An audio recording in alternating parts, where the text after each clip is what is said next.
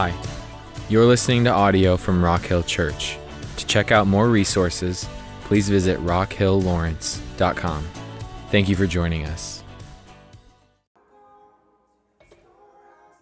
Good morning, everybody. It's good to see you. If you need to turn your chairs, you can. Don't feel like you got to sit with your back to the front. Thanks for, well, you didn't get a choice, I guess, so I don't know if thanks is the right way to say it, but for not leaving when you saw the tables, I guess is maybe the right thing to say. If you're relatively new or guest, like we promise this is a safe place for you. We're not going to make you do anything crazy or share something you don't want to share. But we are a community, and sometimes it's good to sort of gather this way and be together. It reminds us that we're a family and we're around the table together. And we are again, one of the reasons we did it, I am going to give you guys a question in a little while to discuss right in the middle of the message. So isn't that novel? You actually get to talk to each other instead of just having to listen to me the whole time. Open door. Oh, not open this door here, sorry. Open door.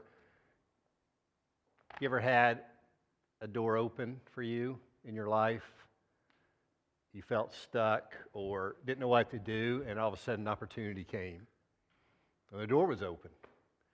And then you had to decide, do I walk through this door or not? Is this a good door? Is it a safe place for me to walk through or not? That's what we're going to be together around this morning. So we've been in the book of Revelation for the last few months, as you guys know, most of you know. And we're specifically listening to Jesus. It's a really unique passage of Scripture in Revelation chapter 2 and 3 because he's addressing 7 different communities like us. These communities probably weren't much larger than we are. We don't really know how big they were. They were probably for sure house churches. That's how the early church worshiped. Normally, sometimes they were in common places. Normally, they were in homes. And so Jesus is addressing, we have his words, as best as we can tell, 7 communities individually. Today, we're on number 6. Hard to believe. So today, we're going to hear him address the church in Philadelphia. So, Philly. Revelation 3, 7-13. You're going to hear him talk about doors. And we're going to be thinking about doors, open doors. And even next week, as we go to church number 7, we're going to hear him mention a door there as well. So we're going to be thinking about doors in the next couple weeks, and we'll see how the Spirit guides us as we do. Let me give you one more chance to stand up. So let's stand and I'll read the scripture. If you want to. If you don't want to, if you like, man, I just got comfortable. Come on. That's okay. You stay sitting. Revelation 3, 7-13. And to the angel of the church in Philadelphia, write, the Holy One says these things, the true one, the one holding the key of David. What's that mean? Well, we'll get into that a little bit. The one who opens what no one will shut, and shuts what no one opens. I know your works. We've heard him say that before. I've placed before you an open door, which no one can shut. I know that you have little strength, but you have kept my word and have not denied my name. Look, I will make those who are the synagogue of Satan, would you like to be in that community, who call themselves Jews, though they are not, but are liars. I will make them come and fall at your feet, and they will know that I have loved you. Because you kept my word of steadfast endurance, I will keep you from the hour of testing that's about to come upon all those inhabiting the earth. I'm coming soon. Hold on to what you have, so that no one can take your crown. I will make the one conquering a pillar in the temple of my God, and he will never leave it again. And I will write upon him, the name of my God and the name of the city of my God, the New Jerusalem, which is coming down from heaven from my God. And I will write my new name. Let the one having an ear hear what the Spirit says to the churches. Let's pray together. Lord, in this moment, we bring our whole selves before you as best as we can. We come in often distracted. We come in sometimes distorted. We come in feeling like we're not all together, like we're divided internally. Our own self, our thoughts run contrary to our emotions, and our will gets in the way. And Lord, we come as we are before you. You are the one who calls us in all of our broken parts to you and welcomes you and opens a door before us.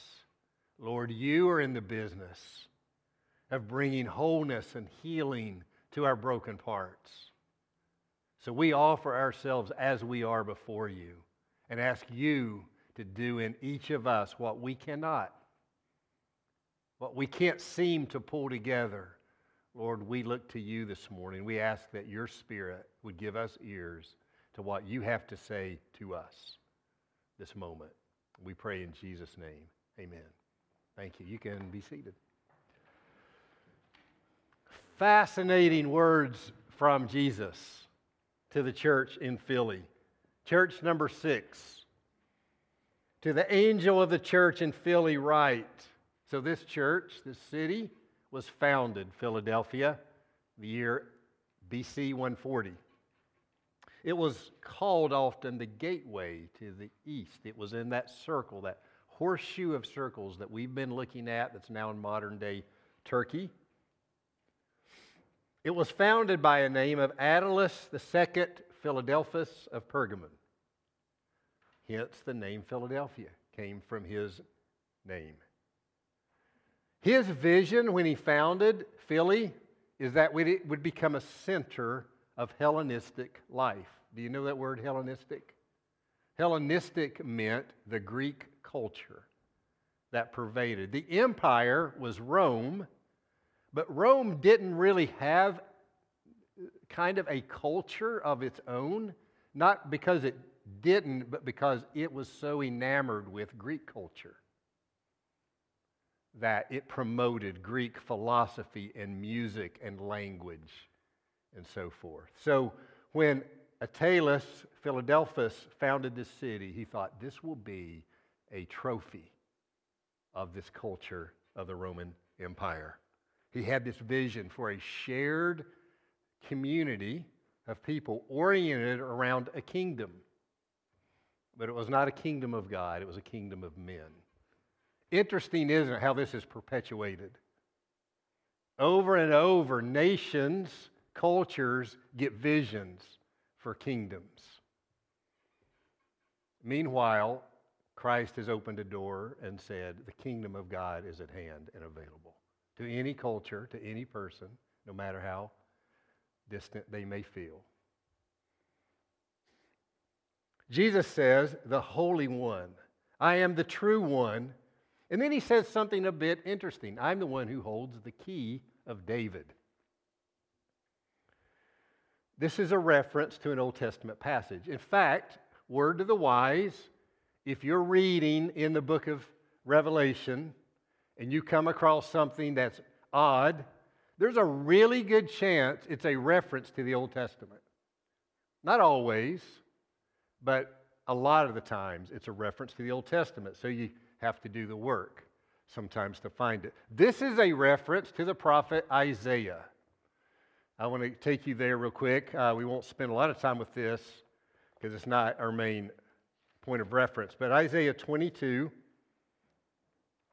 Isaiah is talking about a day to come that will replace all the disaster that was going on in the southern kingdom of Judah. And in chapter 22 of Isaiah, in verse 20, he says, "On that day I will summon my servant Eliakim, son of Hilkiah." Who's Eliakim? Eliakim is the palace administrator. I'll say a little bit more about that in a minute. But he's the manager of the king's palace. The king at this point that it's referencing to would have been David. It was that palace, although this is past David's time. Verse 21, he says, "I will clothe him with your robe and fasten your sash around him and hand your authority over to him. He will be a father to those who live in Jerusalem and to the people of Judah. And I will place on his shoulder the key to the house of David." The key to the palace.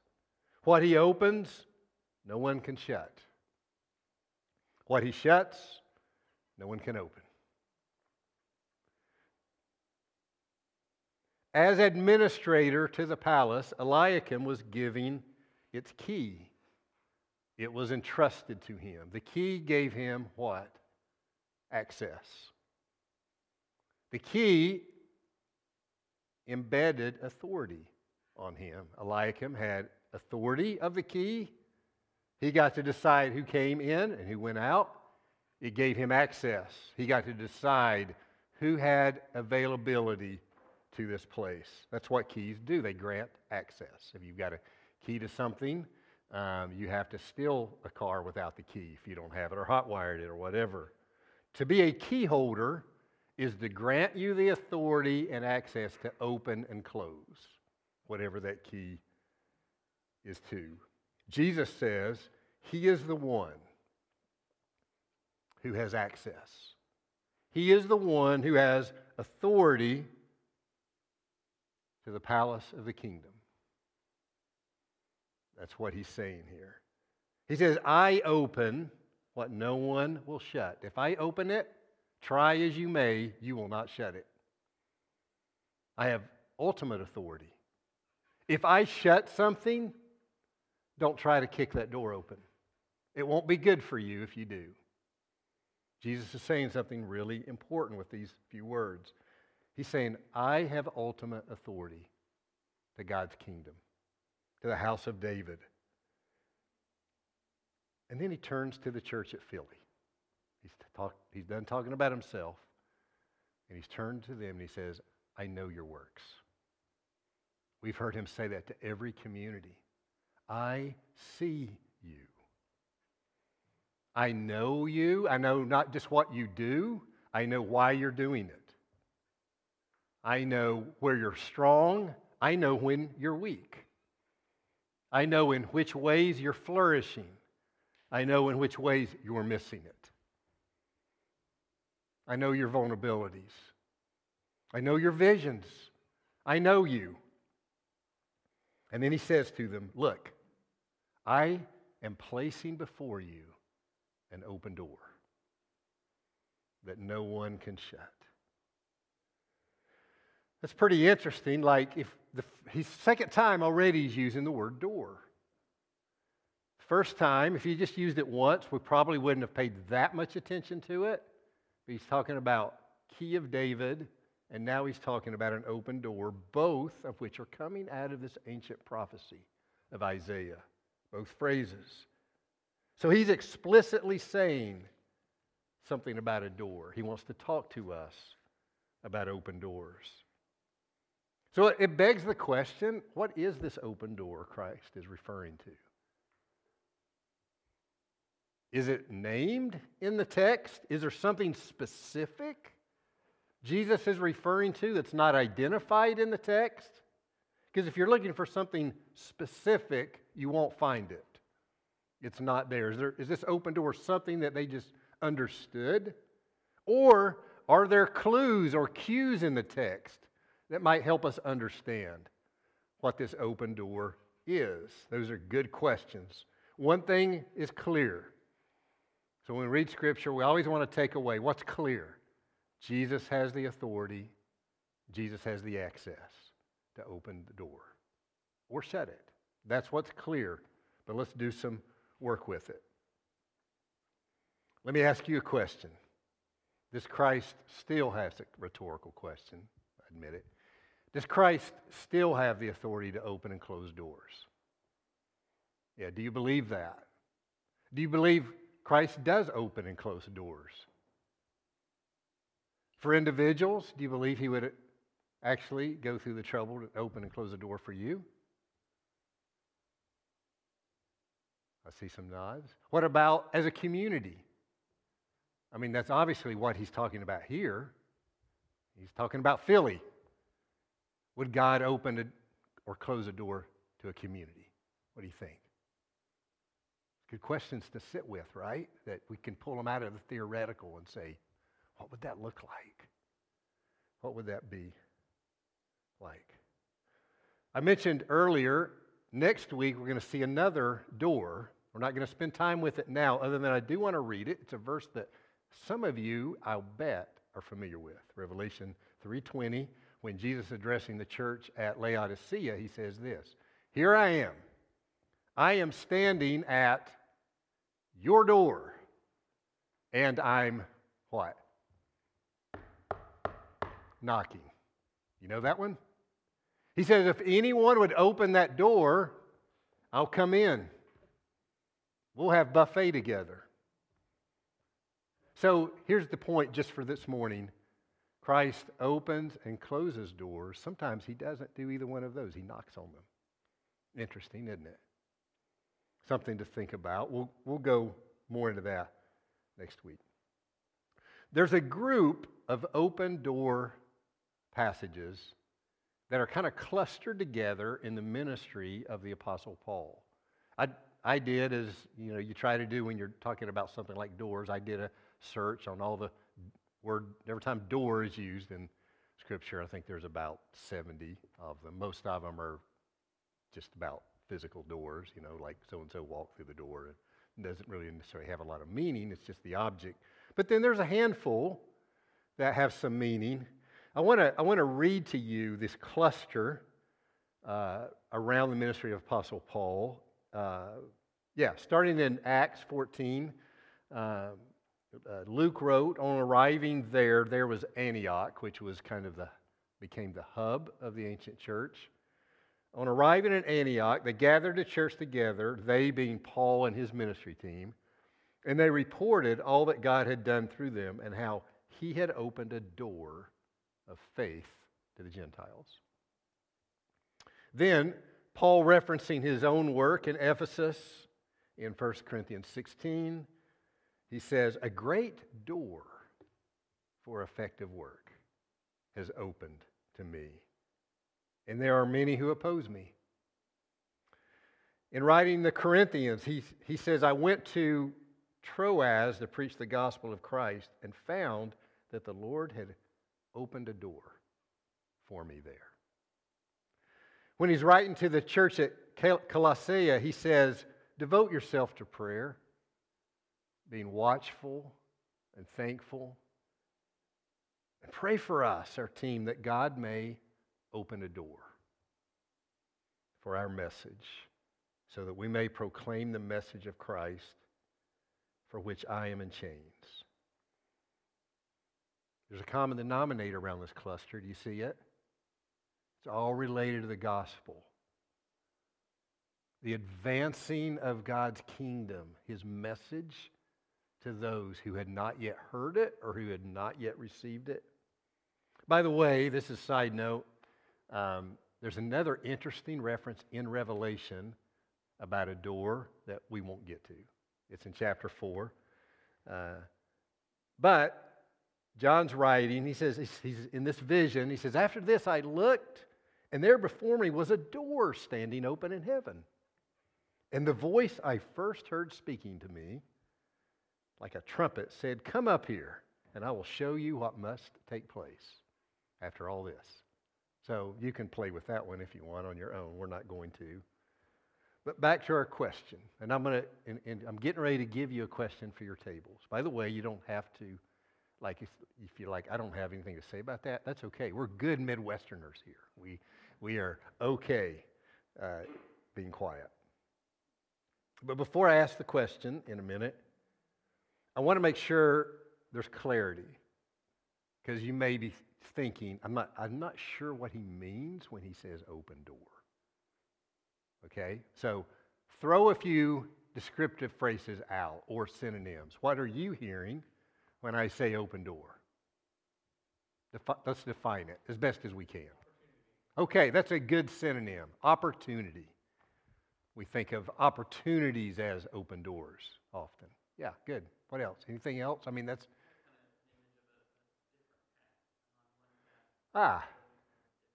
Good. Do you guys hear that?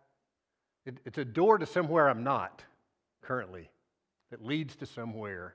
Maybe there's a path outside that door. That's good, Jordan. Yeah. Anything else?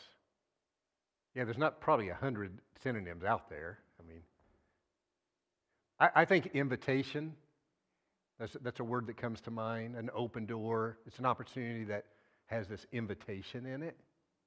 Maybe an invitation to really something good. It could be an invitation to your doom, right? But it's an invitation nonetheless, you know. Good. Okay. So here's our question. Because I think there's collective wisdom in the room. That's why I have you in tables to talk about it. I think that what might get said around your table might be better than what I say. So I want to let you have it. I'm going to give you about 5 minutes with it. So you won't get done. 5 minutes isn't very long. But here it is. How do you, I'm going to ask it a couple different ways just to make sure it's clear. How do you determine if what looks like an opportunity is an open door from God? How would you know that something that may be opening to you is an invitation that will be good for you, that will be a right thing for you to walk through, a healthy thing for you to walk through? You don't have to get tripped up on the from God if you're like, I don't know. But some of you have some thoughts about that. So you can come at it more like good for me or from God. You don't have to get stuck of like, I'm not really sure I know this is from God, but here's some wisdom about that I've learned. Think about in your own life, maybe. I mean, you're not going to have time to tell your life story with the question, unfortunately.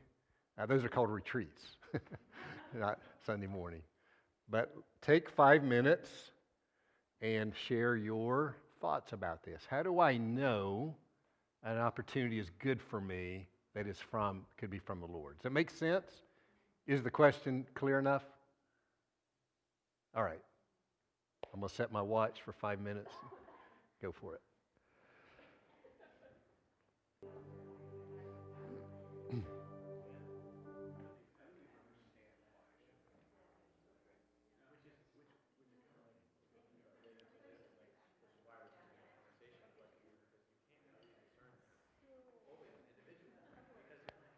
This is the worst part, breaking up your conversations, because let's see if we can ransack just a couple, three. Like, what did you hear that was really meaningful to you in your I mean, there's a person at your table, at least one over 30 years old. This is an old group here. So, what did you hear?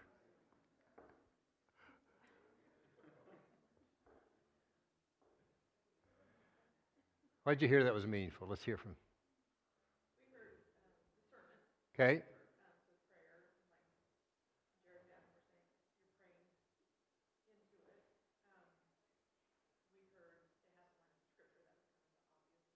Scripture. You heard scripture, yeah. Discernment, yep.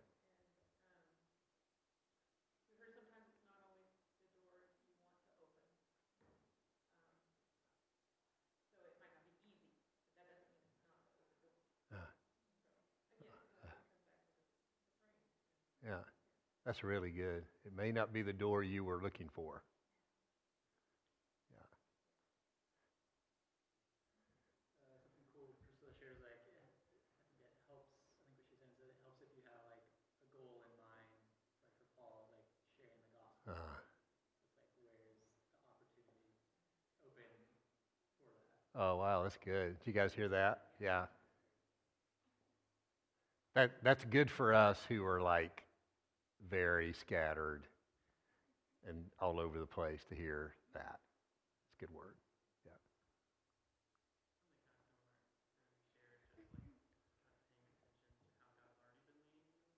Mm.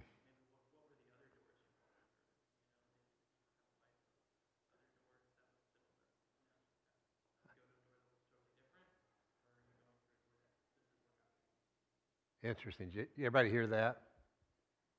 There may be I don't know, you can use sort of a thread of some consistency from the past that might speak into the processing that you're doing.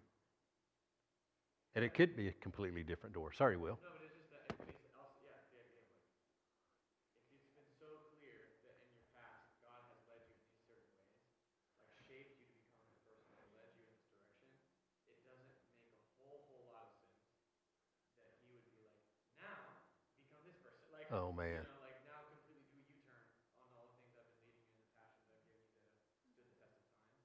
Like the ways that I've directed your life, which isn't necessarily, always the case, but that kind of paying attention to the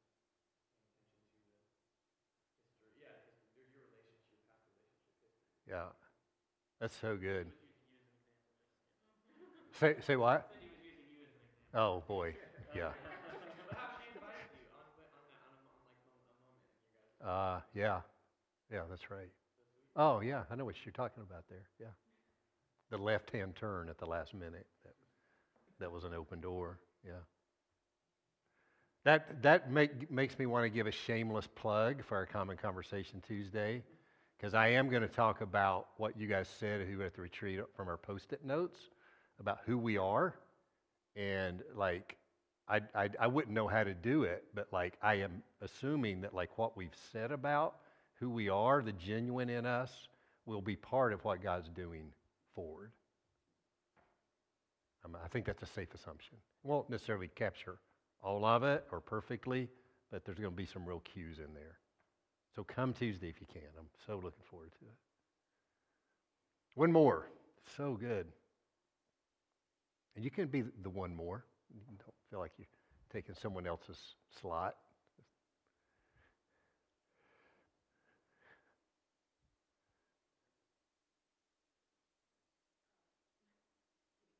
Okay, yeah. Well, I just was saying that a lot of times I feel like maybe our culture, or it can be really easy to take every open door as God's opportunity, Yeah. right? It's equating God to fate, oh, this door opened, that must be the way I'm supposed to go. Yeah. And so I think sometimes we see every opportunity as the open door. That's so good. You guys hear that over there? Guarding against that, there are people who would say that if it's an open door, it's got to be from God. It's like, whoa, wait a minute. If you play that logic out in other areas of my life, that'd get me in all kinds of trouble, Yeah. Okay, so I'm going to send through Debbie some notes about open door wisdom, and also a few other things I'm getting ready to share before we transition that she's going to send out to the CLCs this week. If you're a coach or in the CLC, you can use it or not. There may be something else that you're doing, or Debbie may add something that's better what I send, but she's going to get it in the morning or maybe tonight, and you can use that in the CLCs to kind of continue this conversation if that's good for you. But I want to return to the question of what is this open door that Jesus is offering to Philly? Because I think if we don't do that, we're not honoring the text and what it has to say. Because I am of the mind that there are some cues that don't necessarily give all the clarity we wish we could have about what this door Jesus is placing before them. But I think there's enough here that we get a sense of the nature of the open door. Even there may be some specifics behind it that we will never know, right, in detail. But as we pray through open doors, and I mean both you as an individual as you are presented opportunities, and as we, as a community, as opportunities may come our way. Like, I think these things that are in this text are actually pretty life-giving and important. So I want to share them with you. I don't even know what verse number it is.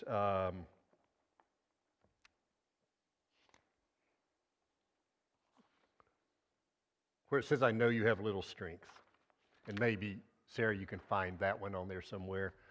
It's pretty early in that text. I want to share 4 things that I see that are descriptors of Christ's open door. Let me put it that way. So, the one who opens and closes doors. I think there's some cues in here that Jesus offers. So he said, the first cue is this: a little strength goes a long way. A little bit of strength goes a long way. So look at verse whatever it is. I'm sorry, I don't have the numbers on my notes. 8. Thank you. He says, I know you have little strength. He says this right after he's offered the open door. But, he says, you've kept my word and you've not denied my name. Implying there are those who have not kept his word and have denied his name. So, here's the principle. In Jesus' open door way, being small of strength, being weak, is not a problem for him. It's not an issue for him. In fact, in the kingdom, little is often preferred. Weakness often is a useful tool in the hands of Christ. He knows how to make flourish small, weak people. In fact, what we see is those are the ones he's usually pursuing. The ones who already know they're small and weak.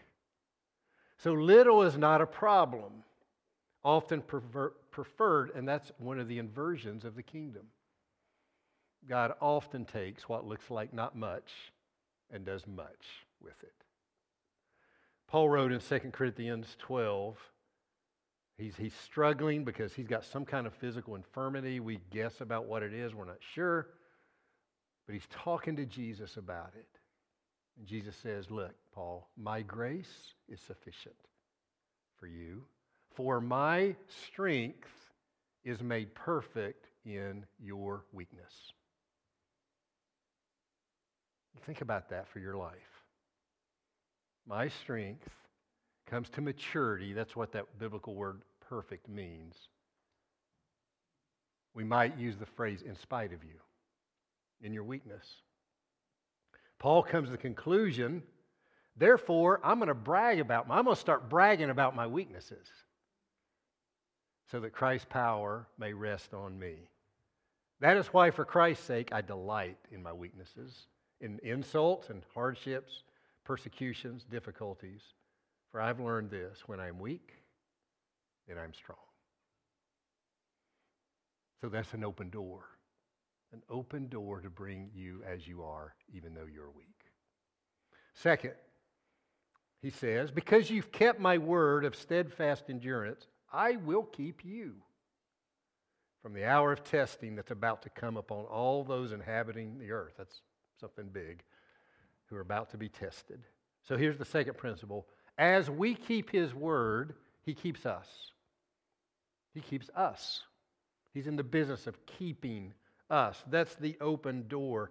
Access to the provision, the protection, and the presence of God. That's the open door Jesus is offering.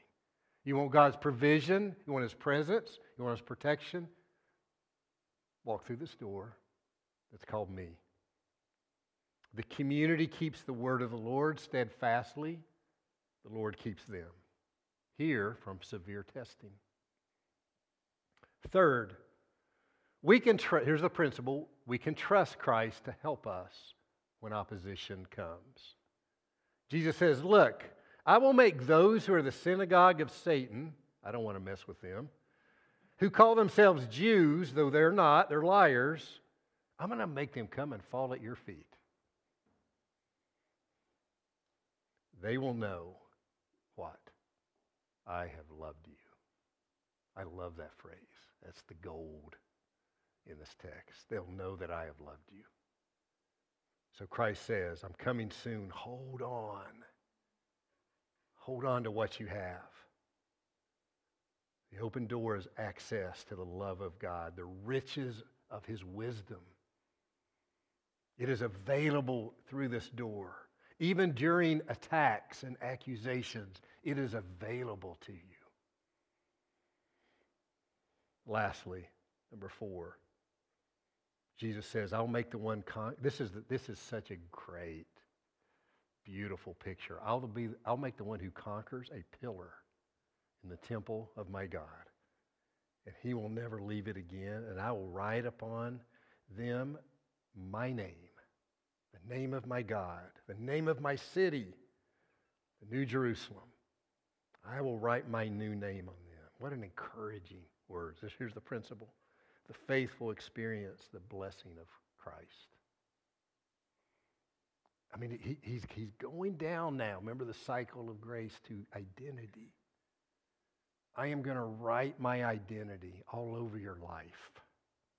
You will marinate in that. It will become a descriptor of your life. The one who is like Jesus. The one who is chasing after Jesus. One whose life is about Christ and His kingdom. I will write my name upon them. So the open door is deep drawing of identity in Jesus, no matter what our circumstances might be. That's what I see, those 4 things there. I don't know if the open door, there's more to it than that. I don't know. I do know that opportunities come our way. Sometimes they come at really opportune times. Sometimes they come, you're like, please, not now. I do know we have to discern. I do know we have work to do when they come. As we mull opportunities, we have to do business with them, with God. Just because the door's open, doesn't necessarily mean one thing or the other. We have to do the work. Sometimes we have a lot of time to do that work, sometimes not as much as we wish we had. God is faithful and He meets us in those opportunities. He will be faithful and to us. And we have some opportunities right now. We have doors that are already open to us. There's going to be more coming. God is not looking for great things. He's looking for faithfulness. Out of that, He'll take little, He'll take weak, and He'll do much. That's what He does. That's what He's offering to Philly. Look, I have placed before you an open door. Look what I will do. That's God's word for us today.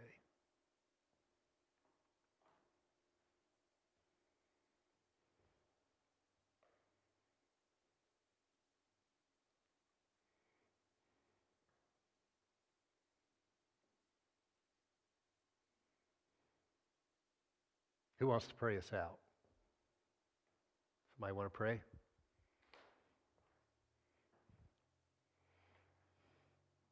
Jeremy? Got it?